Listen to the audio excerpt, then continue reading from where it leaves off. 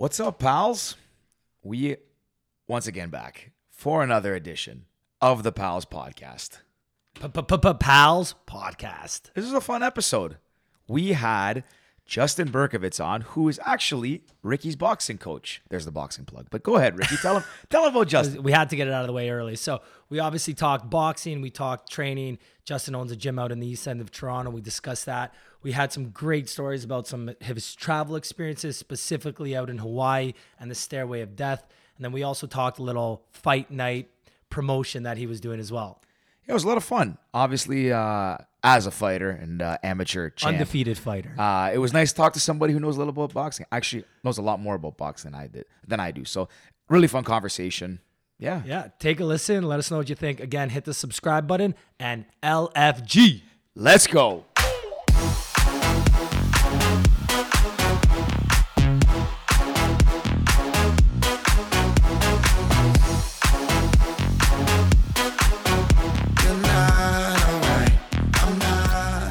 All right, let's go. We got Justyn here, founder and owner of Primal, also marketing expert, boxer, Muay Thai fighter. Welcome on the air. Thanks, man. Appreciate it. Thanks for having me, boys. Yeah, no problem. Nice to have you here. You got a lot going on.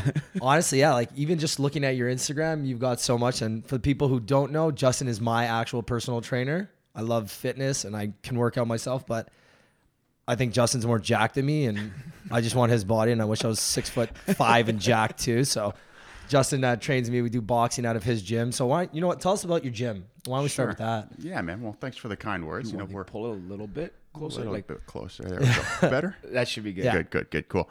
Yeah, man. So we're located in the East End. We've been around since 2011 now. So we started as a strength and conditioning facility. Lots of personal training going on. In 2014, we expanded the whole martial arts side of the business. So our flagship program is Brazilian Jiu-Jitsu on the martial arts side, but we've also got boxing, kickboxing, and a full MMA program as well. So that's kind of what we're all about. That's this short little elevator pitch, but like I said, boot camp classes and Brazilian Jiu-Jitsu, those are our two flagship programs, and then we've got full striking as well. Yeah, and it's such a nice little venue, and it was not little, actually. It's pretty big. What's it? Got to be a couple thousand square feet between upstairs and 10,000 down. square feet. Yeah, it's massive. Yeah. Pretty and big they space. got the garage door too. Like I haven't trained there in the summer, but you can just picture like tarp off in the summertime. Like And It's actually that you mentioned that. So the gym that I go to as well has a similar style. Like it's like I don't know if I haven't seen it, but like that's warehouse is the garage door. They open it up. It gives that feel like. It makes it feel like a combat gym, right? Which kind of gets you more into the zone, which is nice. Yeah, for sure. Especially in the summer when the weather's nice, we pop the door open and it's west facing, so we get the nice city view with the sunset. Nice. So it's a cool vibe. Before we get into the actual fighting, and I know we're gonna talk boxing, and it's gonna come up. We know we're gonna talk about. I want to actually talk about something because I've mentioned it to 2 or 3 people so far, and nobody believes me. Tell us the story how you dropped 14 pounds in 4 or 5 days and then put on 14 pounds in 24 hours. That's insane. Tell us. I say that and nobody believes me. So tell us. Yeah. So basically, so on top of all the striking stuff that I do, I'm also big into competing in Brazilian Jiu-Jitsu, right? So depending on the organization that you kind of fall into when it comes to competition, certain ones have different weight classes. So I just competed last Saturday in a local tournament, pretty big one, but it was actually in Toronto this year, which was great. So I was like, you know what, let's do it. But because of the organization the weight classes are a little bit different. So typically, I walk around 220. And you're what, 6'5"? 6'5", yeah. So I walk around 220, give or take. All right, so I usually fight in super heavyweight, which is 208 to 222. Oh, wow. Okay, so and this is super heavyweight for specific to Brazilian Jiu-Jitsu. Correct. Okay. Yeah, correct. So for this particular organization that I was competing with this past weekend, they don't have that weight class. So what they were doing is 94 kgs or 120 kgs. So I fought against some pretty big dudes before. Like my very first Brazilian Jiu-Jitsu match ever was against a dude who was probably like 6'9", 300 pounds. And I was like, you know what? I'm not down for that right now. Not down for that again. So I signed up under 94 kgs. And then I didn't really think about it. I was like, yeah, whatever. 94 kgs is how many pounds? About 207.2. It's 2.2, right? Yeah, 2.2? yeah. So I was like, I didn't think about it. I just signed up. And then I was like, oh, okay, I'm going to have to do a bit of a cut here. So whatever. So, I'm training hard, working in the gym and whatever. And I knew I'd be able to do it. So I was like, all right, whatever. Last Monday, I weighed in. I was like, all right, I'm like 219 point whatever. I'm like, all right, I got to weigh in on Friday night. So thankfully with this organization, you can weigh in the night before. If I had to weigh in on fight day, that would have been a bit of a rough, different story. Yeah, you can't rehydrate and all that in time. No, Yeah, exactly. So I was like, all right, thankfully I can do it on Friday. So it's the Monday. I'm like, all right, I'm like 219 point whatever. I'm like, all right, I got to cut some weight. Are you sweating at this point? You're like, shoot. I was just like, this is not going to be fun. So I knew I was going to have to like watch the calories and start to, have a pretty serious deficit and keep training throughout the week because it was my last week. So anyways, the weight's coming off. It's pretty good. Fast forward to fight day. Not fight day, excuse me, weigh-in day. So Friday, I wake up, I'm like 209. So I was like, all right, I got a couple pounds to go. I can make this happen. But I knew I was going to have to jump in a sauna and sweat it out for a little bit. So I spent about an hour and a half in the sauna. Actually, I was listening to you boys while I was in there. Oh, I appreciate it. Good sauna talk. Great sauna talk. It was perfect. And so I was like, all right, I had like 2 sweatshirts on. I had like full tights on, full pants on, just sweating it out, sitting there. I was like, all right, I think, yeah. So about an hour and a half I got out. I'm like, all right, I got to see where I'm at. So I just, oh my God, hell. Yeah. So I peeled all the stuff off and I had to weigh in shorts and t-shirts. So I was like, I'll throw shorts and t-shirt on and see where I'm at. And this is probably like 10 a.m. And I'm like, weight on the scale. I'm like 206. I'm like, all right. Need awesome. Smaller shorts and t-shirt. Yeah, exactly. So basically throughout the day, I was obviously just like taking the smallest little sips of water because I didn't want to put anything in my body because I was like, if I can't afford it. If I get down there and I'm like 207 on their scale, I'm like, what if there's a discrepancy in the scales? Yep. I'm like, I'm going to be pissed. Anyways, so I end up kind of, just going about my day as per normal. It's probably about weigh-in start at 5. It's probably about 4 o'clock. I'm like, all right, let me step on the scale again, see where I'm at. I was down to 205. I'm like, awesome, great. And so then I was like, I'm just going to head right over there, weigh in. And they've got, the way this setup is when you weigh in, there's a test scale, and then right beside it, there's the real scale. You can step on the test scale as many times as you want. You can step on the real scale once. Oh. So I was like, oh God.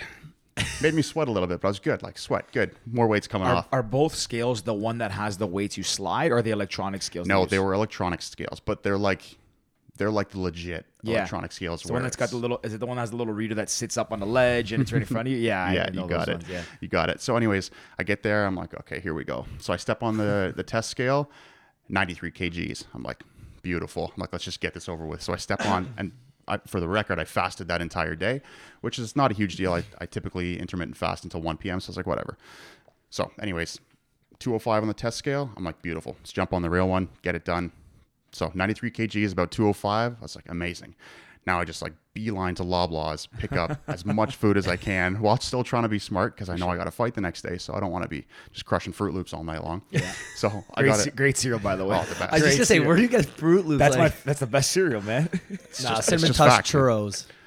Ooh. That's a good one. Well, okay.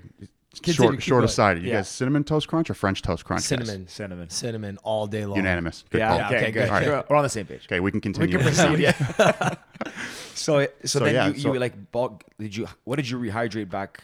So basically, like literally, as soon as I weighed in, I turned around and found this is at Ryerson, right? So I found the nearest water fountain, and I was just like, a horse who just finally found water for the first time. That's like George when George is hungover, he's drinking water. Yeah, exactly. Okay, that's when I'm hungover. I drink obnoxiously in general. When I fight, when I'm just sitting here drinking water, trying to be very, very calm now. But yeah, so I just like start drinking water like crazy, and it's like the best thing I've ever had. And then I end up going to Loblaws, grab like a ton of chicken, ton of rice, just good stuff that I needed to rehydrate and get some actual like nutrients back in my body, right? So for shits and giggles, I weighed in on my scale at home before I started eating, and I think I was like 204.4. So then I just sit down and I was like, all right, I need to like slowly eat instead of just try and stuff myself. So I'd say like I ate a ton, and then about an hour or two later, I stepped on the scale and I was back up to 214. Jesus. So this is after rehydrating water and food. Yeah, exactly. And then so I was like, all right. So I had a little bit more.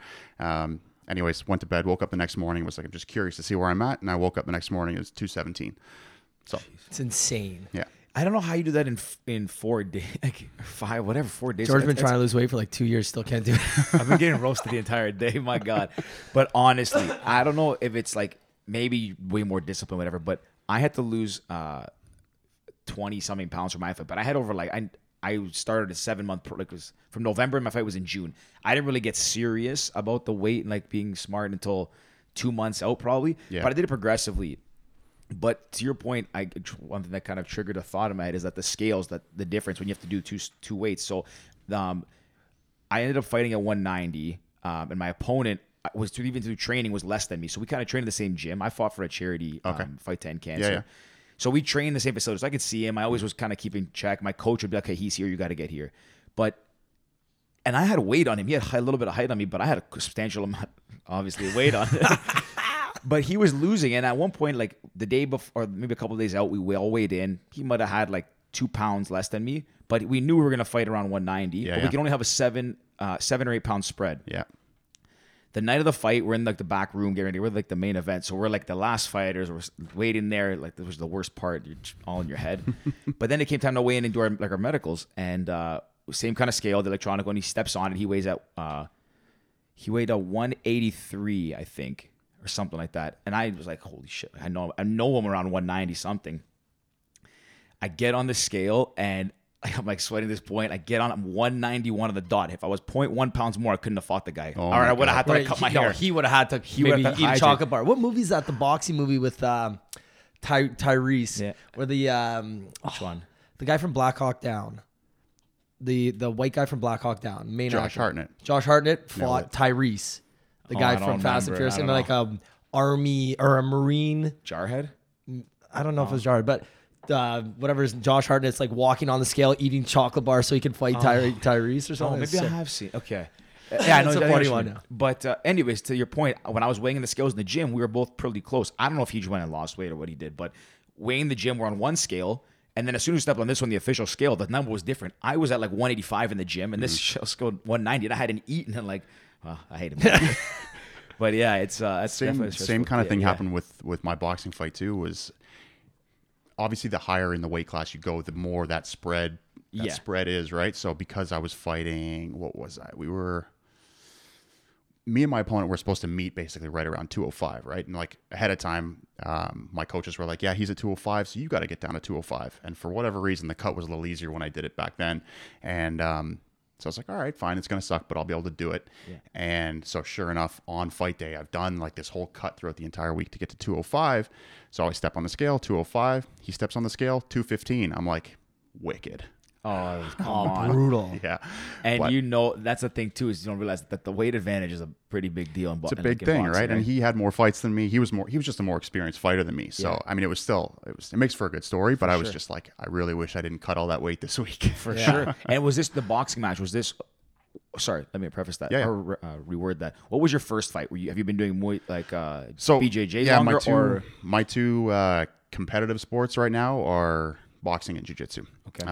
So my first boxing fight, I've only taken one. I was training for another one and tore my bicep in training, so that kind of sucked. So that set me back a little while. But I would say the majority of my comp stuff is jiu-jitsu. But yeah, that first boxing fight that I had was my first one. And when we booked the fight, my opponent had like 4 fights or something. And by the time we actually took the fight, he had like 6 or 7. Really? Yeah. So it was a bit of a discrepancy, but like, it was an awesome experience. It was a blast. I lost by split decision, which was tough, but I gave him a standing 8 count. So, it was, if the ref had let me keep going, I'd like to think I would have taken it. You got the standing 8 count. I got the standing 8 count on him. How many rounds was the fight? 3. And they got you in the third. They would get you third round, second round? No. So like I clipped him and he had the standing 8 count on him. Yeah. So he won by split decision, but in the second, I almost stopped him. Oh shit. That's mine. I had one against the charity. I ended up winning mine, but I don't think we had standing 8 count. But yeah, well, not when the guy goes lights out, right? No. I guess Justyn knows. I guess Ricky hyped it up. So no, honestly, the one thing too is that I mean, I don't know about you, but after I had my boxing match, like I still, like you saw when you came over watching boxing, I'm a huge fan, but I just like, as much as I miss it and want to box, I don't know, for some reason I can't get myself to get back in the ring and like, like fight and get hit and all that stuff. Like it is fun, the sparring and all that stuff's the best part of training. But as soon as you get older, like the getting hit part's the one part that kind of kept me away now. But yeah, it's tough, right? Miss it. It's tough because it's so much fun when you start getting into the sparring aspects of all of it. But it's like, as time goes on, we're like, are we trying to be pros? Like probably not. So it's like, over time, I'm not sparring 3 times a week anymore. Maybe it's once or twice at the most, but yeah, it's still a blast. It's that adrenaline rush, right? Like, for sure. when you're just training, there's no one hitting you back. Like, it's fun pad work, bag work. But as soon as you get in the ring, it's that extra sense. It's like, oh, like I remember every time I got in the ring, me and Georgie, we used to train together. We'd get in the ring and like I would just tense up like immediately. Yeah. Like no one's even around me, and I'm like, oh, Steph. There's like, guys, relax. Like, Well, that's what I was just gonna say, right? I think a big part of what comes is just like seeing how you evolve, and like, I mean, you always hear people talk about this. It's like you need to be calm in those situations, but like you've got to do. Like in my case, I'm usually sparring with some pretty big guys. I've got guys over 200 pounds throwing punches at me, and it's like, how can I stay calm, right? Like, you need to stay calm. You need to stay relaxed, because as soon as you're tense, like, it's a losing battle. Yeah. That's the biggest thing. It's funny enough. I was at the gym today there, and I was watching these guys train, and what you're saying, Ricky, I was the exact same way. When me and him started, we've told the story before. We were at Sully's together, and Sully's like what I think was the oldest boxing gym in Toronto time, and the guy like thought we were trying to fight. We're like, listen, we're just here for physical activity. Yeah, we're just here to get jacked. But maybe you, not me. George trying to lose weight. They put us. He just started making us like literally first day we got in the ring. Go fight. We're like, man, like we're not gonna punch each other. I guess I must have had some pent up anger, guys, because I was like, screw it, I'll go at you. And I'm like, yo, chill. But like you can tell, I gotta go to work tomorrow. What you were saying is like, you know how you flinch and you tense up, like. It's not something easy to get over that. You really have to commit to it, because a lot of it, the point you made about being calm, you really have to not be scared to get hit. And that's the hard part of getting your mind out of it. Like you can see people as they progress. Even to this day, I still get scared if I'm going to the ring, but like just being confident and calm is the most important, right? But it takes a lot of time to develop that, and trying to block the punches. Yeah, because your whole life you're taught not to get hit by things, right? Right, like, exactly. Cars don't get hit. Someone's gonna hit you, don't get hit. And then it's like you get in the ring, it's like, okay, learn how to take the hit and or like take the least amount of force from the hit. For sure. Right? But everything comes with being calm, right? Like you're going to be able to sustain working through the round, as opposed to gassing out in 15 seconds, because, you're not clenched and flexed the entire time. You're just relaxed. You're super relaxed. And that's why you can see, these pro boxers going so many rounds. Now, granted, they're like, some of the best athletes on the planet, but like, again, if you think about it, 3-minute rounds, 12 rounds. It's insane. It's insane. Or like UFC fighters, 5-minute rounds. Like, to me, that's crazy. The pinnacle. Like those 5-minute rounds, and like MMA work and MMA sparring and that type of stuff is a whole other level. Like even from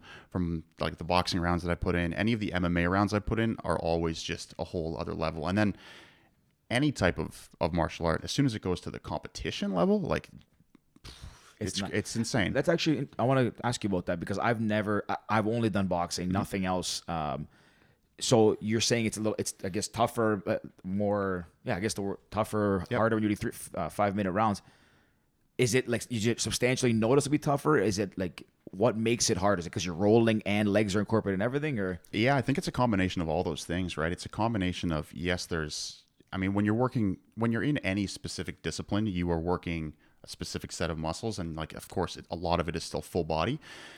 But in the case of MMA, for example, like, you have to be able to switch on a dime from, I'm worrying about your hands, to I'm worrying about your legs, to I'm worrying about you taking me down, to I'm worrying about being submitted, and it's knees, elbows, like it's everything now. So you have to be aware of everything, and you have to be able to make a switch immediately, just right away at the snap of like going from, standing and sparring to all of a sudden you're on the ground and you're trying to get back up, or you're trying to advance positions or whatever, right? It's just, there's not really a moment to like take your foot off the gas. Yeah. Well, so let's talk about this past fight you had. So it's, I guess, a tournament. You're fighting 5-6 times in a span of a weekend, or is it all one day? How does it work? So like, take us through this. Yeah. So again, different tournaments work in different ways. But for example, the one that was just this past weekend, it was called the Abu Dhabi Pro Nationals. So it's like a whole circuit that runs worldwide, and this just happened to be the Canadian stop, right? So again, a lot of the answers to that are pretty much based on the number of people competing, right? The number of competitors in the weight classes and in the divisions. So basically, for example, this one, I only had 2 matches, right? My division was pretty small, 4 guys. Some divisions are a little bigger. Typically, like, as you would expect, the younger ages and kind of that like mid-level in terms of size, because it's all done by weight class, right? So your guys who are like, 170, they're usually pretty deep divisions, because there's a lot more guys that are 170 as opposed to guys that are entering that are over 200 pounds. But it was single elimination. And with this one, it was basically just one match. the nice thing with this is because we were such a small division, we were guaranteed 2 matches. So it was either you win the first one and you fight for gold, or you lose the first one and you fight for bronze. Yeah. Oh, okay. So yeah, basically the way that these work is they all have point systems, right? Which I'm not the biggest fan of. There's essentially point system tournaments and submission only tournaments. So exactly, right? Heck, so those are the fun submission ones. only. Those are the fun ones, right? So the point system is like, like you would expect, you get points for kind of progressing positions or advancing techniques, that type of stuff. But you also get penalized for doing certain things. Whereas submission only, it's just like it sounds. Yeah, it's not subjective. It's exactly. You get there's a winner and there's a loser. Pretty much. And if neither person is submitted, then it goes to the ref's decision, and it's basically who attempted more submissions. Okay. Right. Whereas in points, it's like you get points for progressing positions and advancing, or you get advantages for making submission attempts and that type of thing. So again, like I said, I'm kind of in favor of the submission only tournaments. I think you get a little riskier, right? You have a little more fun, and it's more exciting. Yeah. So yeah. Have you found that when it is points tournaments versus submission, does it become like, is it ever a point where it's very controversial or becomes very subjective from the referees? Definitely, right? And that kind of happened in both of my fights, I should say, this past weekend. So the first one, my first opponent, he pulled an illegal technique on me, which was essentially, it's kind of like an MMA technique, right? So what was happening is I had him in my closed guard, which is essentially me laying on my back with my legs wrapped around him, right? What he did to try and break the guard, which is basically pop my legs open and move around, he like kind of leaned down and just cranked the back of my head up, right? So cranked it from the top just to try and basically round my spine and pop the legs open. Right, so that's what we call a can opener, and technically speaking, you should be disqualified. So my coach, safe to say, was losing his mind. Anyways, it didn't work, and I still ended up winning the match. Okay. No big deal. No, not a big deal, right? But then in the second one, and this is I find pretty common in point tournaments, is my opponent was stalling. So essentially, what it just means is like he's not able to progress positions, and he's just kind of holding on to me. So when that happens, again, this is where it's kind of up to the ref's discretion. They are supposed to be a bit of a time limit on that. So if you stall for 5-10 seconds, you should be getting a penalty. You do it again, you get another penalty. Do it again, the other person, in this case me, should have been rewarded points. You do it one more time, the fourth time, you get disqualified. So again, he did it twice. The argument from my coach, who was losing his mind again, was that he should have been called a third time. Yeah. So because he didn't, he ended up beating me by 2 points. So tough loss, right? Yeah. But it's what you get when you leave it in the ref's hands. So that's true. That's the one thing I don't like. I don't love about. I guess different for yours because I don't know the BJJ. I don't know as much about. But even like in boxing in general, and I remember hearing this. What podcast I was listening to, but they say that even like going to boxing or even MMA, there's 3 refs that sit ringside. I don't know if MMA is any different, but boxing, there's 3 refs that sit ringside. Yep. And like when you're watching a fight, any combat sport, if you're watching ringside, you're watching on a TV or you're watching from the stands, every angle is different. For sure. You see different things. So it's so weird that like, especially in an age where we have so much technology at easy access, there's only one angle or I guess on 3 sides of the ring they're watching, but that you're only watching from that aspect when so much at stake. It's a combat sport. People's like, your lives are on the line for the most part, but yeah, I just still find that interesting. They still leave it up to scorecards and being subjective. Yeah, and it's interesting too because there's a lot of controversy with the whole 10-point must system, which comes from boxing. It's the same scoring that MMA uses, and in boxing it kind of works. In MMA, it really doesn't work. The fact that they haven't evolved it is kind of crazy. But for example, you look at a boxing fight. You can even take the first Wilder Fury fight, right? It's like Tyson Fury was winning that fight, technically speaking, the entire time, but in the 12th round. Wilder just about killed Tyson Fury, right? And it's like the problem with boxing and MMA scorecards and judging is each round is its own little individual fight. They don't score the fight as a whole. Yeah. So you could win 11 rounds and then literally almost kill the guy in the 12th round. And then you look at the 2 fighters at the end, you're like, well, that guy won 11 rounds, but that guy looks like he's about to die. It's not really I personally think they should judge it, yes, rounds individually, but also a fight as a whole, because that's super important.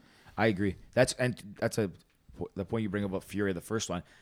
It's kind of there's 2 sides of that argument, right? Fury, I think, definitely won that fight, but if you actually watch the replay, the argument that Wilder makes that when he knocked him out, the ref didn't start counting right away, which and on that same thing I was just touching on with the refs debate, I feel like this was Joe Rogan or someone was Yeah, it was Joe Rogan or Radio Raheem, who's a boxing reporter. He goes, not only does the judging, like, it's weird that there's only 3 refs ringside. You have a ref counting. Can you not put a timer on as soon as the guy hits the canvas? Just start a timer.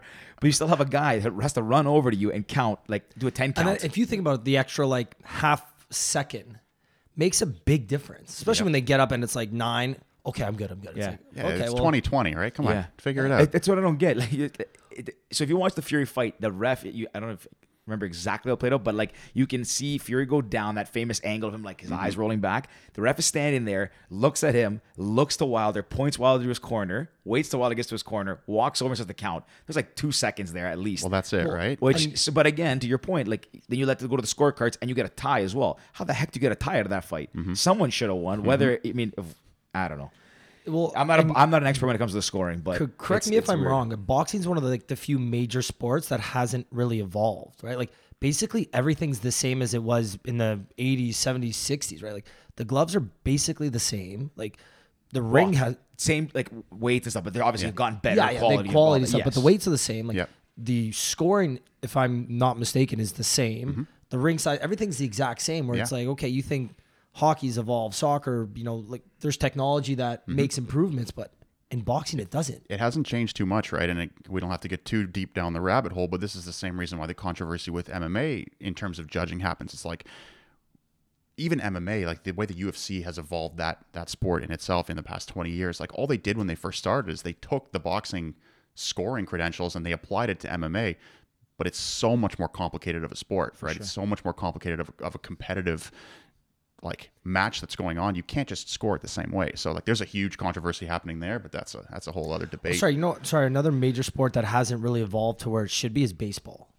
Actually, like baseball, balls and strikes should not be called by an umpire in today's society. Yeah, there's still the thing, but it goes to both. Well, there's 2 answers, and I'll jump back to the boxing and answer the question why is it involved. Baseball, I think it's because like the umpires I think would have a union, so maybe it's to protecting them to get rid of them, because really any sport, like hell, even FIFA, like you can make everything electronic at this point. Like you can have the goal judge with the cross the line, because there's been controversial goals but now back they in have soccer, it. right? But technically, you don't need a ref in any sport really. Like maybe some fast-paced basketball, NFL, maybe. But with today's technology, you can make the argument that no sport needs an actual ref on the field. Maybe to control brawls, I don't know, but yeah, that's probably it. Yeah, and going back to your point about boxing, the main reason why it's so corrupt, one, it's always been historically controlled by the mafia. That's almost well-known fact. I'm actually reading Rocky Marciano's it's not really his autobiography, but it's a biography on Rocky Marciano, and like talks about how basically he was represented by the mafia. He didn't like it, but he was. Back in that day, the judges ringside would have pencils with erasers on them. So if you're losing that fight, like now you have to, I don't think they still do, but back then you could just like, oh, you know what? It looks like he's going to lose. Let's change this round from a 10 to a 9. Rocky wins. But yeah, and the reason boxing has not changed now is because and why I don't think it will is because there's so many governing bodies. You have WBC, IBF, WBO, there's another one I'm not remembering, but there's a bunch of different divisions, like boxing federations. There's so many different belts, and there's so many people who are vested in seeing their fighters win, that like you can't, because you won't be able to make everyone happy. Whereas the UFC, I think, can, because you have one governing body controlling it, and I believe they are trying to make changes. I don't know as much about it. That's exactly why I think boxing is hard to follow as a spectator sport. Like I'm in the fight game, I'm in the fight business to a certain extent, and I can't even follow boxing because like I can't even tell you what commission or what organization you missed, right? Like whereas now I get it's a little bit different. Like the UFC has a bit of a monopoly on mixed martial arts, but like it's so much easier to follow because like you just have to follow the UFC. One league, and like there's a couple others, Bellator but like, and whatever, But like even trying to like, okay, well, so what championship belts did Fury have, and now he's got from Wilder, and what does Anthony Joshua have? You're like, I don't know. Like I only know because I was there, so I know what they were saying. Exactly. But and this is the other thing too. Like now we're going down the rabbit hole a bit, which we don't have to. But that's the thing. So like, okay, so Fury and Wilder fought just now. Fury took the WBC. I don't even know. WBC World Boxing, whatever. Took his belt, but now they have a mandatory. So Wilder can activate the rematch clause, but if he turns that down, then Fury has to fight the mandatory, which is Dillian White.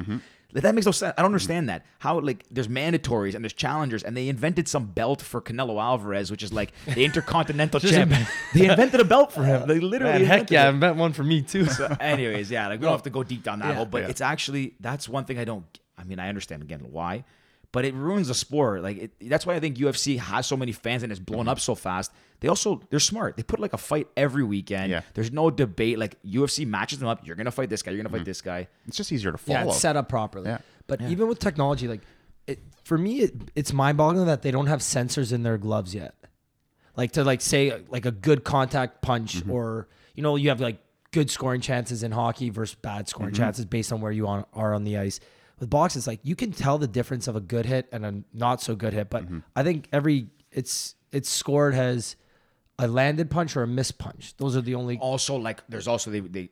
Sorry, you might know this better than I do, Justyn. But they also, I think it's power shots versus like the jab is think differently than power shots are, and certain the scoring. I know the scoring stems all the front of your body from like the ribs forward.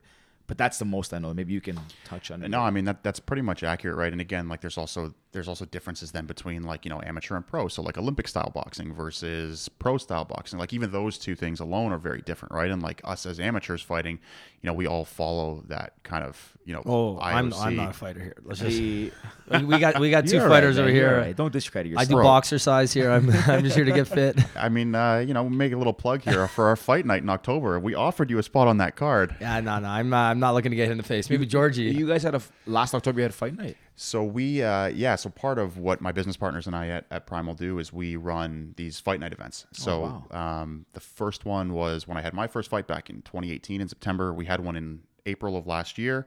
We're doing another one in October of this year. Oh, nice. And isn't one at the Great Hall? Yeah, so then next February we're going to do one at the Great Hall. That's a nice venue for a fight. It's going to be awesome. Very old school type vibe there. Exactly. That would be very cool. So when we first started with our first ones, it was... I'm going to come with a fur coat. Me and DB with fur coats. Georgie's going to be fighting. No, I ain't fighting. Everyone's going to know who the promoter is if you walk in like that. So the one coming up in October, this October, what does it look like? How many fighters? So what we're thinking of trying for this one is the past ones have all been boxing. We're thinking about mixing it up this time and doing a mixed event. So we'll probably have like some Muay Thai fights and some kickboxing fights and some boxing as well.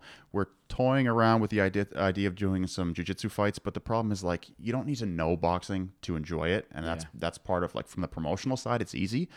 Everybody wants to see somebody get punched in the face, right? Sure. Whereas like you need to really know and love jiu-jitsu to know what the hell you're watching. Yeah. And like I say that as a guy who knows and loves it. And like, do I really want to go and watch some jiu-jitsu fights? Yeah, I don't know, right? Like, I don't know. Because you still have to cater to the masses who are going to come in. Like, you'll get the fans that know what you're putting on, but... Exactly. Yeah. Exactly. And boxing is fairly easy to know, right? Knockout's a knockout. Right. Even if you don't know it, you can just... You can enjoy watching somebody get hit in the face. It's easy to watch two guys punch each other. Yeah, right? Yeah. That's really cool. When that does come around, definitely let us know. Yeah, we're doing...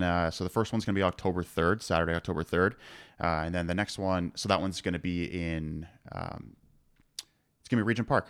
Yeah, Regent Parks of Daniel Spectrum. And then the next one is going to be Great Hall, like Ricky said, in February. First weekend of February. Very nice. It's funny. I was actually just thinking this the other day is that for such a big city, and I guess maybe boxing's not as big in Canada or here, but there's not a lot, at least that I'm aware of, a lot of like boxing shows that get put on or amateur fights. And even for that matter, there's no real big fights that come to Toronto. I think the last one that was here was Badu Jack versus... What's his name? Stevenson, the Canadian guy. Yep. He was a title holder. And that was at Air Canada. I don't even think they sold that out. No, no way. But yeah, like there's never any fights. Well, we had a UFC event. But that I think sold out. I think that's always the biggest thing that comes here is the UFC. But that's kind of exactly what our whole take on this is, right? Like there's a ton of boxing events that happen in Toronto, but they're literally like nobody versus nobody, and it's at like some random banquet hall with it's like what I did, like a charity fight, right? Kind of thing, and there's a lot of those, and those are really cool, like because those charity events they kind of take shape of like what we're doing as well, and it's making a spectacle of it, right? And it's like making it fun, like. Same thing. It's a good night out too, yeah, right? And like for the casual guys who like they're not trying to be pro boxers, but they want to take like that bucket list fight. That's what that's for. That's what it's about, right? Sure. Like nobody wants to go fight at a banquet hall, unless you're like serious about becoming a boxer. Whereas like guys like us who want to like have our friends out for a night, you get to like have your own theme music, your walkout song, like it's your cool, video, right? Like it's a spectacle. And you got your boys sitting there, we're all cheering you on. Like it's kind of like you get to feel like a bit of a pro for a night, right? And like that's cool. Like we turn it into an event that people want to be at and people want to be part of. So. yeah, like that's kind of what we want to do with it. That's awesome. Mhm. That's And really we're not cool. trying to be like, the next big promotion. We just want to like, and our premise with it is like every time it's something fight night. So the first one was Leslieville Fight Night. The one after that was Danforth Fight Night. Wow. And so it's got like a Greek It'll be theme Regent to Park. it. Regent Park Damn, I Fight should have Night. found that Greek one. Yeah, man. Those are my people. Cleaners. Buddy, Cleaner. it came out. That would have been So sick. we did for that one. We were at a church on the Danforth. So No like the way. basement of a church. Have you guys seen $1 Million Baby? Yeah. Yeah. So we did it where Hilary they filmed. Swank? Yeah, we Come did it where they on. filmed. Yeah. Wait, I Hilary haven't Swank. seen it in a Sorry, while. good looking or not good looking? I haven't seen This it is in from a The while. Office, eh? Pull up a recent photo. This is from The Office. Hilary Swank, good looking or not good looking? They asked that? Oh, Yeah. that's the one within the poll episode? I can't remember What does what Hillary exactly. Swank look like? Let's put I'm this gonna up. say not good. Just take it to an Instagram poll. That's it, eh? And then we'll get her. Oh, no, not anymore. Like back in the day, maybe, but like not great now. Yeah, no. But like back in the Sorry. day, not bad. Yeah, not bad. Not bad. It's a good episode of So The currently a Office. hard no from the palace. Yeah, currently a no. It's unanimous. Unanimous decision. So wait, what's it called in boxing when they have all the belts? It's undisputed, right? Undisputed champion. Yeah. Yeah, undisputed. Do we? Are there currently any? I don't believe so. I know in heavyweight there isn't. They're talking about Fury fighting Joshua to unify the belts. There hasn't been an undisputed heavyweight champion since Lennox Lewis. What about Mike Tyson? He was before that. Lennox Lewis, I believe, beat Mike Tyson, I think, to take them. Sounds So about right. if you And then Lennox Lewis, who did he Well, fight? would have been Anyways. Holyfield who took it from Tyson. Yes, and I think Lennox Lewis fought Holyfield. Yeah. so if you have, I could be let's say misremembering. you have but all it's- yeah. five belts or something. That was in 2002. So since then, no So undisputed heavyweight champ. If you have all the belts, do you say, okay, let's say I've got 5 belts and I'm going to fight George. I'm only going to put 3 on the line, or do you have to put all 5? I don't know if you have to, but That's I'm a pretty great sure. question. Yeah, I don't know I either. think they do because like when Joshua and Ruiz Nah, fought, because if I lose, I still want some belts because I'm still a champ. nah, you can't keep them, buddy. You gotta That's give it. up. All 5. Well, then how would you lose them then? You know what? 'Cause though, eventually one person would have all 5, and then that person's going to lose. And Sorry, repeat that. so let's say I've got all 5 belts, and you beat me. Then you've got all 5. Yeah. Whoever beats you is going to have all 5. Yeah. So there would always be an undisputed. Right? Like, how would you lose a belt? That's in. Yeah, I don't know. you stumped me, Rick. My thinking was that it would depend on the organization you're fighting under. Yeah, But I don't know. because it depends. Sorry, because the organization. Okay, so if you have all the belts, those are all different organizations. Each organization has their number one contender. Okay. You'd have to fight those contenders. So let's say you're the undisputed champ. You're gonna have to fight the WBO, like number one in line, mandatory. So if you lose to him, you lose that belt. I would guess so that's maybe you how only it works. lose one, or maybe if whatever you only lose 1 or 2 belts or Yeah. something. Yeah, okay. So you don't lose all of them. Yeah. You get to Still a keep winner, couple. even if you lose. I think that'd be the coolest. Like I said earlier, I'm done fighting. Like once you get hit once in the face, when someone's like trying to take your head off, it does not feel good. Like it does not feel like sparring. It feels bad. But I think being able to stand like in Vegas in a ring and have a belt. Oh my god! Like to me, that's my Olymp. I still think Olympics, like we've talked about this before, is like the pinnacle of sport. But I think like that's Well, why I love boxing. in It's boxing- the sweet science. Like there's so much that goes into it. It's like in boxing, the Olympics isn't the pinnacle of sports, right? Like you can only be an Olympic boxer until a certain. It really depends, right? Like a lot of people have different goals, and like in terms of making money, no, it's definitely not Yeah. the pinnacle. Yeah. But like, it's regarded as kind of like the highest you're going to get before you turn pro. Right, because it's for boxing in the Olympics, it's an amateur sport, right? Yeah. Well, that's the path you take. Almost all guys who are now champions, like the Bronze Bomber, Deontay Wilder, got his nickname because he won bronze.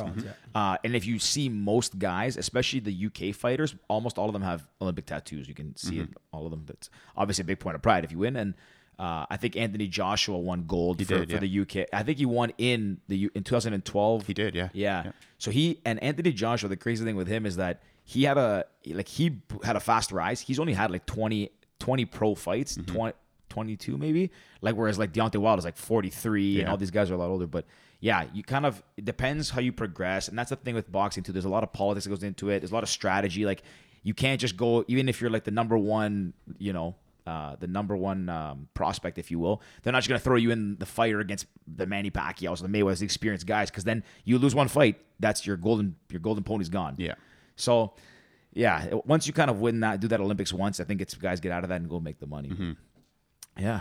Well, we kind of we got we got about boxing. Yeah, we've got a lot about That's boxing. probably our longest boxing talk I think we've ever had on this. Well, it makes sense. We've got our first, But obviously- we got our first legit fighter in the This podcast. fine gentleman over here's Come got a on. lot of other things going on, so I don't think we just stick to boxing. Yeah, right? well, let's talk. I guess we can go on to travel too, because you've man. done some pretty amazing events or travel kind of experiences. And I think a lot of them are done with the gym or kind of that community. Mm-hmm. So where did you recently go? Because I remember seeing it on Instagram. I can't remember though. So I've done a few recent ones. So back in November, we did a retreat down in Nicaragua, which was pretty awesome. Yeah. So we were in a, not even in a little place. We were outside of a little place in Nicaragua called Salinas Grandes. And it was like, basically we got hooked up with these awesome guys from Collingwood, and they run like an awesome little workout spot up there in Collingwood. Oh, wow. And shout out to Primitive Patterns. And they go down every year and they run little retreats, right? So we were going to go down and join them, and we were like, you know what, let's see what this is about. We obviously ran like a little retreat for some people from our gym that wanted to come with us, and it's this little spot of like remote beach where there's like 5 houses all owned by Canadians by chance. Oh wow! And essentially we just went down and got in a ton of workouts, did some awesome hikes, and like. Yeah, it was really cool, man. It's really cool to see the country and just take in, what it's like down there. And like you would walk on the beach and there's not a single soul on there. So it's like really remote. And is this like the equivalent of like a yoga retreat, but more fitness geared, or Basically. is it a balance of yoga? Is it? Yeah, what does it a little bit of both. I mean, the majority of what we did was fitness based. Yeah. And next year when we do it, we're kind of going to be adding some martial arts to it as well. Oh, nice. There's like basically at all these houses, they're all set up a little bit differently. And the one that we stayed at, there's I'd say probably like a 20 by 20 foot rancho, which is essentially just like exposed little house without walls, and like it's covered by a nice little roof. And so we're going to set up some MMA mats down there and do some jiu-jitsu, do some striking. Again, it'll be mostly fitness based stuff for that particular retreat. I mean, depending on who comes. Yeah. But yeah, so it was mostly fitness based this time around, and then a little bit of yoga here and there. And then we did like a pretty big hike up a active volcano, which was cool. And The black, like a lot of black sand. yeah. So I we remember did. seeing that. Yeah, so we hiked up one active volcano and then like basically toboggan down. Sick. Yeah, that was fun. It was That's awesome. pretty intense. And then we after that, we hiked up another active volcano and camped out overnight. And the scariest part about that thing was like we got up there and there's like cows everywhere. So like literally all night, everyone's like peeking out of their tent to see like where these cows are, and they're like shining their little flashlights, and all you see is the glowing green eyes. Everyone's like, oh my god, You just got trampled by a herd of cows, eh? that's what we were all afraid of. So at one point we're like, my girlfriend was super paranoid, so she's like every half an hour like shoots up and like opens the tent, and she's like, I don't see them, where are they? and then she like closes it and then opens it like 5 minutes later. Justyn, go check, go check, go. Exactly, right? And they're literally right outside one of the tents of one of our other buddies who's like 10, 15 feet away. And all I can hear is like, my girlfriend's losing her mind. I'm like, it's going to be fine. It's going to be fine. And then these other guys are like, don't move a muscle. Don't move. Yeah, exactly. What a dad joke. Oh my god. You had some good jokes today, buddy. I'm on one today. I'm on one. No, honestly, that's really cool. I actually, I just followed you as well, and I saw that a lot of your travel pictures. Honestly, you take some really good photos, man. Thanks, man. I appreciate That's it. what me and you became friends. I'm like, Justyn, your photos are so cool. Like, can you teach me how to take cool photos? Like, what camera? Like, how do you take your photos? What Yeah, gear I've do got you a use? Canon 7D, and when I go on some of the bigger trips, I'll like just rent a lens, depending on kind of where I'm going and what I'm doing. And every time I post something, Ricky slides into my DM and he's like, "Bro, that's not your phone, is it?" Yeah, that's what I mean. Whenever me and Rick travel, I did like a pretty big trip. It took about a year and traveled, but I had this camera, my GH5, I was using because I shot a mix of video and photos, and I would always take pictures. Rick's like, "That's sick. Can you send that to me? I'm gonna post it." Or I'd take a picture. Because George would be like, I'm not going to use that. I'm like, okay. Good. Or Send even it if to I me. take it with my phone, he's like, "Why does yours look so much better than mine?" I was like, "I don't know, man. I took a picture. I got Okay, send me zero- yours. Send me yours. I can use yours." I got zero artistic skills, man. Damn. it's Zero so- musical skills, artistic.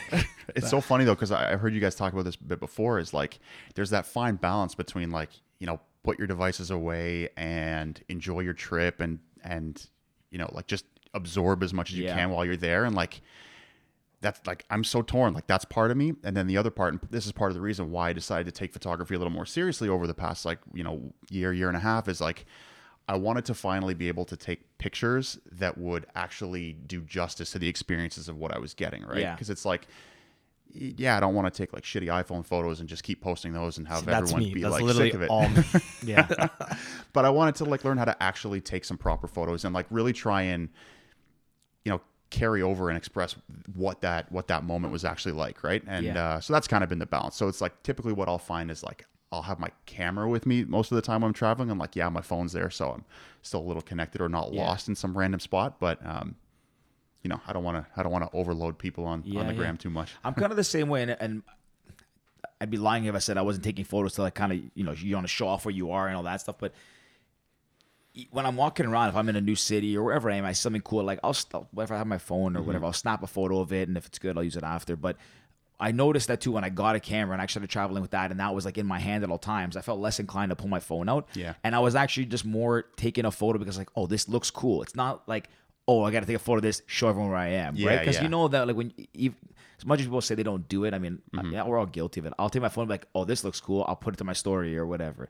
But when you like have a camera and you have to stop and take the time to like shoot the photo, take them back after the computer, edit them or look at them, whatever, it really does make you appreciate it more. And you're actually kind of, I don't know if you're like looking to find something artistic, but you're actually like, you're not just taking a picture to take a picture. You're looking to say, okay, this looks cool, or I could do something here, and you mess with the exposure and all that. Yeah. I mean, I'm no pro of the camera by any means, but even just being able to mess around when you're traveling, it just makes you appreciate everything you have more. And obviously the quality comes a little better. Yeah, and I think like, when you're in some of these really cool places and experiencing some of these really cool things, whether it's an awesome hike that you're in the middle of doing or whatever it is, right? You're like, this is so amazing. And you pull out your phone and take a quick picture. Like that doesn't do it justice at all, for sure. Right? So it's about trying to capture that.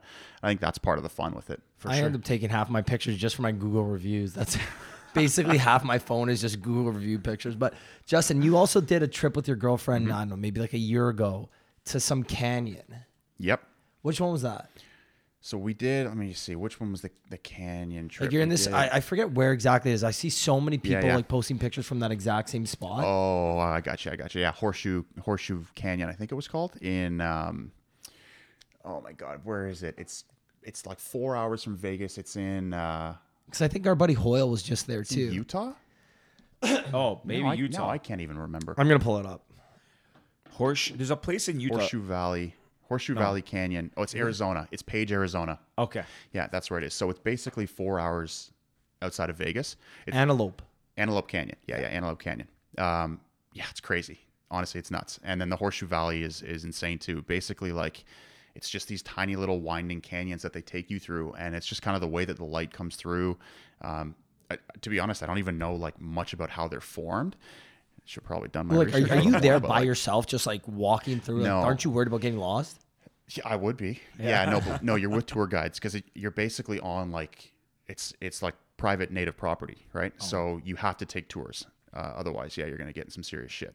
Do you know if it's near Zion National Park? It's close. So I don't remember exactly how far. You basically like, I guess it depends on where you come from, right? Like we came from Vegas. It's essentially either 4 hours drive from Vegas or 4 hours from Phoenix. Yeah. And we had to pass by Zion to get to it. Yeah, okay. I think kind of the southern part of Zion. Don't quote me on that. Yeah, but, yeah. Mm-hmm. So the reason I ask is because when I was in Vegas in June with my siblings, we went to Zion National Park. First time going, really really cool place. Yeah, that'd be amazing. We spent I don't even know like half a day out there. So we flew into Vegas, drove to Zion, spent the night there. Then in the morning, got up early, drove to the park, like did some wandering through the thing. Yep.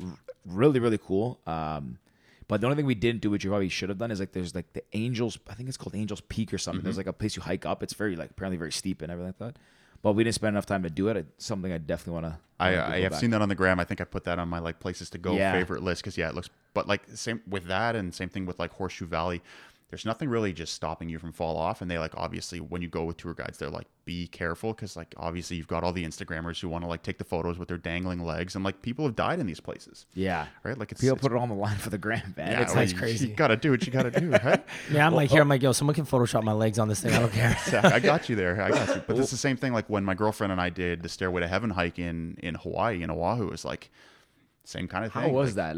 Is that similar? There's also one in Bali, I believe. Like those like steep. Or am I thinking of Hawaii? You might be thinking of Hawaii. If it's Bali, that's on my bucket list because we're going in like a month. Well, that was one of my other talking points. Okay, well, let's finish. The Hawaii I'm curious about. So that's the staircase that goes down like along the cliff. It's like a metal staircase. So how was that? Like that is insane. It's insane. Like completely insane. I'd say that's the craziest thing I've ever done. Really? Yeah. So there's a story behind that one too. So basically, like. It's an old like naval stairway from at the very top of it is like a transmission tower, decommissioned transmission tower from like I think it predates World War II. So the stairs were obviously there so that the workers could go up and down. And apparently like when it first started, it was like a wooden ladder and then they replaced it with wooden stairs. And then in the 50s, it became metal stairs. they're obviously decrepit and falling apart, but whatever. At the bottom of it, But whatever. I can put my foot through it. No, no big deal. At the bottom of it is the Haiku Village, right? So the Haiku Village is just this small little quaint village that you essentially have to, because it's fully blocked off and it's illegal to do the stairs now, and it has been since the 80s. Really? Yeah. Sorry, do they have like security or anything? They do, yeah. There's security at the bottom, and essentially, like, you can't get to the bottom of the stairway without essentially jumping through people's backyards, or like there's 3 main entrances into. It's essentially a bamboo forest that you need to hike through to get to the bottom of the stairs. One of which is crawling through a like an old sewer drain. Jeez. Yeah, one of them is you have to go directly through somebody's backyard, and then there's a third one I can't remember. I would charge money to let people come through my backyard, man. That's a great business idea. Honestly, People of right? Hawaii, like So like 6 a.m. We basically drive to the Haiku Village because we're like, all right, we're gonna get there nice and early, and park our car, and then like walk over and kind of hop through the way we need to go to get up there. As soon as we turn into the village, we kind of are about to make that last turn to where we need to go. Sure enough, there's a cop sitting right there. So I'm like, okay, I'm just going to keep driving. Immediately, he turns around. Now, we're not really being discreet. We've got like a red Jeep that we rented. So it's like perfect. Anyway, so he turns around, follows us, essentially escorts us out. He knew what you were coming. He knew for. exactly what we were doing. Yeah. So you're not even trying to hide it either. Exactly. You're No, like, we're "Ah, like- you caught me. Here's my camera. We're like, I'm all going. right, we're busted, taking off. So there is another way up, right? So the other way up is essentially, it's about another half-hour drive to a different hike. And essentially, the way that this hike works is so the stairs take about an hour and a half, 2 hours to go up, and the same back down, right? This other hike is about a 4 to 5 hour hike up. And then at the end of that hike, you basically are just going across the mountain ridge. And you cross the mountain ridge and you get to the top of the stairs, right? So we're like, okay, that's the legal way up. But it was like insane. So basically we end up getting there. We go up 4 or 5 hours later, and like this hike is insane. Like we are by no means any expert hikers. We just, hike while we travel. Yeah. So the day before, a little leading up to this, we were like, okay, if we're going to do this, like we need to get proper shoes, because we had like, Nike Freeze. Yeah. Not good. Man, we got to get Nike sponsorship soon. Like, it's got to come. We'll get Yeah, him, we'll get him. just edit out the Nike, censor that part. Wouldn't you? So anyways, we're like, okay, we got to go around and look for some shoes, like some hiking boots or something. Didn't plan ahead. It was Easter Sunday, so everything was closed. The only thing open was Walmart, so we buy like $12 water shoes. We're like, oh It God. blew my eardrum, Rick, on that cough, buddy. You need to get a Halls or something. I don't know why. As soon as we sit up here, I start coughing. It's the elevation up here. Sorry, you got $12 shoes. So we end here. up getting these $12 water shoes. We're like, all right, whatever. This is going to be better than nothing. So we end up doing this hike, and like there's a whole bunch of spots on the hike where you need to like basically use ropes to help get yourself up, right? And every like blogger or whatever, like, article online is like, don't put all your weight on these ropes because, these are just installed by, John and Jane Doe as like some little helping support. So as we start to get higher, we're basically in the clouds and it's raining now, right? So we're like, okay, this is like getting a little sketchy. And at this point, like when you start to get high, it's like, no joke, like 2 feet wide. The mountain ridge is like 2 feet wide and it just drops on either side. Holy shit. We're in the middle of the clouds and the like dirt is now mud. And we're like, this is just brutal. So you get to one point where you like, it's almost straight up and you need to basically like climb yourself up. Now at this point last year, I'm probably like 2 and a bit months post-surgery on my bicep tear, right? So I'm still not back to full weight bearing. So I'm like, I need to pull myself up this mountain ridge and I can't use both arms. I'm like, this is brutal. So like, I'm literally like jamming my knees into like these little crevices to try and like lock myself in so that I'm not slipping down. Cause you take one step and you slip, you take one step and you keep sliding down. So I've got the rope like wrapped around my one good arm and I'm like pulling Take my myself strong. up. Yeah. That's exactly what I felt like. So anyways, like it was a complete nightmare. We're completely covered in mud. We end up getting to the top and then like finally making our way over to the top of the stairs. And we get up there and we're like, I don't care about the $1,000 US ticket that we might get on the way back down, but we're going down the stairs. We're not going back that same way. Like for example, I would say ran into on the way up on that hike, we probably ran into like, 10, 12 people. There were us and 2 others that made it up. So nobody, like a lot of people were just like, they realized at a certain point, like I'm going back. They're like, forget this. This is not worth it. And there's parts there where we're sitting on like the mountain ridge, just kind of sitting there being like, this is stupid. Like, what are we doing? Did you ever feel at any point like was there any really dicey parts where like shit, like we really could fall? Oh yeah. Yeah? Yeah. There was the one point in particular. Put it all on the line for the gram. Oh my God. Yeah. And then we got up there and it was cloudy and you couldn't see shit. We're like, oh, great. Oh my God. But honestly, it makes for a cool experience, right? It was insane. So we ended up going down the stairs after, and like I posted some photos on my Instagram. Like the ones that I see where you can actually like see the ground, that's probably at like 3/4 of the height of there's 4,000 stairs that you're going up or down in our case. How long did it take to get down, to going from the top down? So top down took us about, I want to say, an hour and a half. If you think about the CN Towers, I think 1,000 and 1,500. So you said 4,000. 4,000 my pal did it in 8 minutes. No big deal. Finished in 10th.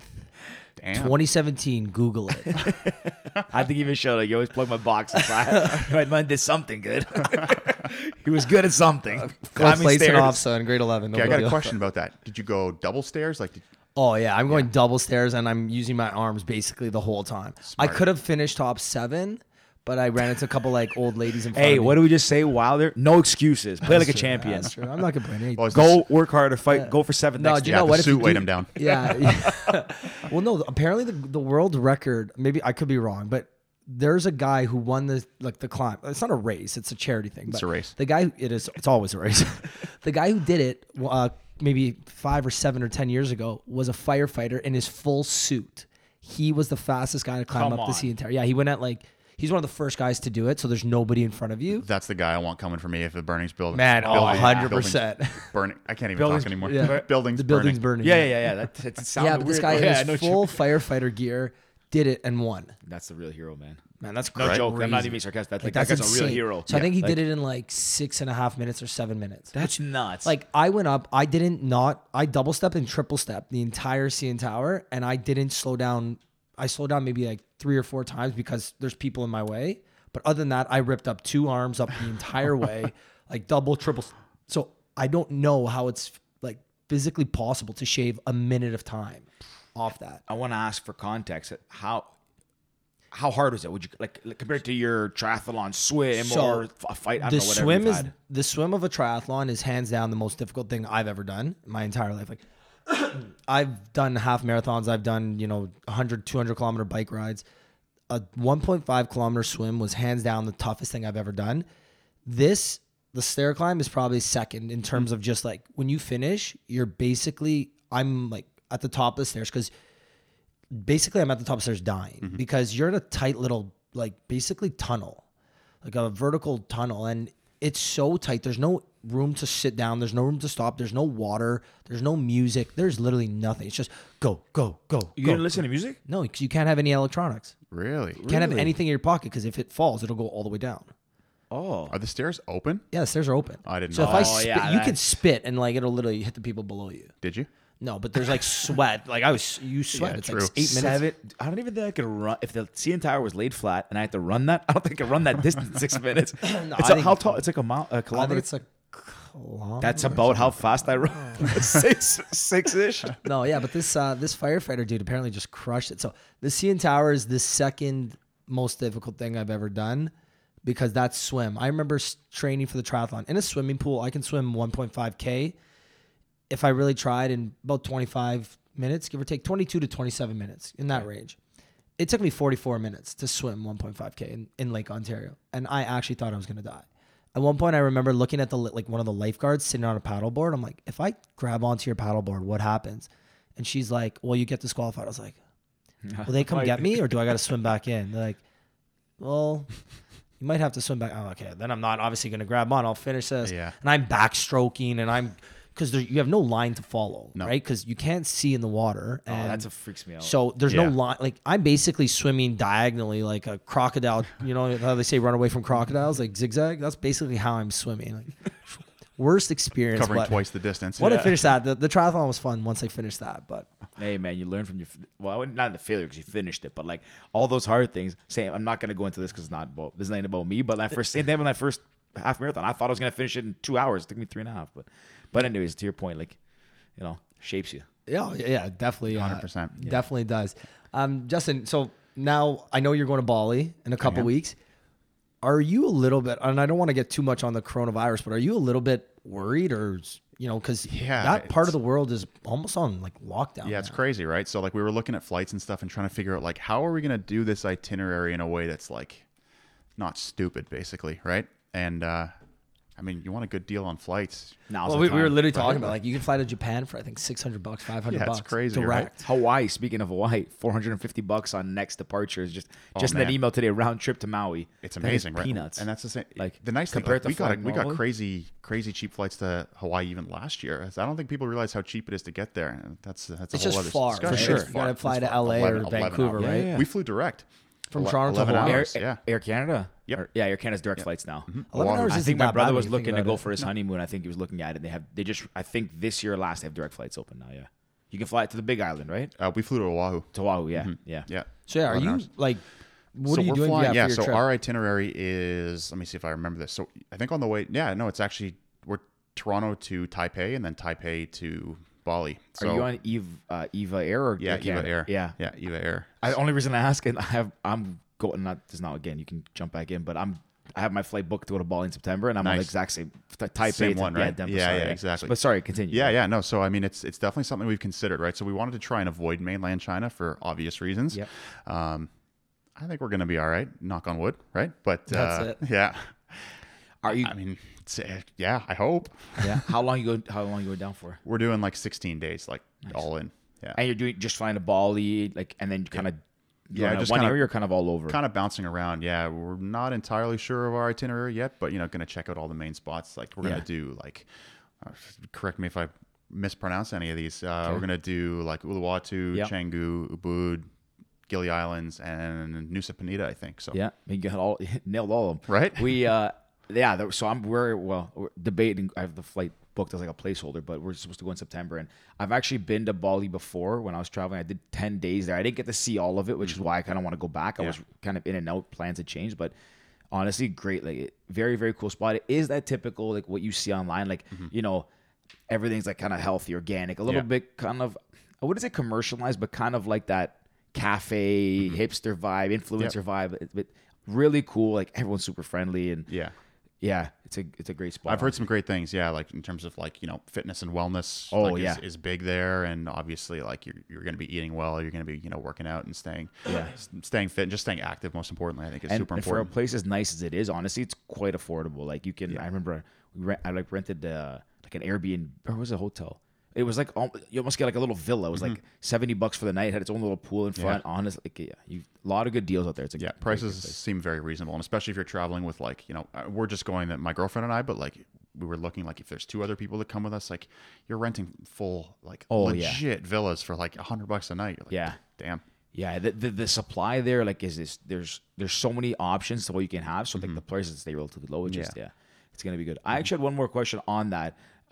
In terms of travel, because you've clearly been to a few places, not including Bali, what would be on your bucket list as the number one place you want to go if you had a choice to book one right now? Oh man, that's a tough question. We kind of struggled with that, thinking about like where we were going to go this time around. We almost went back to Hawaii because it kind of like really blew us both away. Yeah. I don't think we expected to. I mean, like everybody's like, yeah, Hawaii's on my bucket list, and like we never really considered it until we actually booked it, and it like blew my expectations away. I was over the moon. It's like that's the first time on vacation that I at the end of it was like, I'm good to stay, and we were there for like 2 weeks.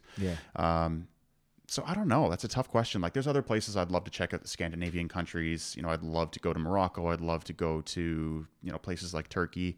But yeah, I don't know. I'm like, I think Bali was the next big one. Yeah. Yeah. That's awesome. Yeah. Very cool.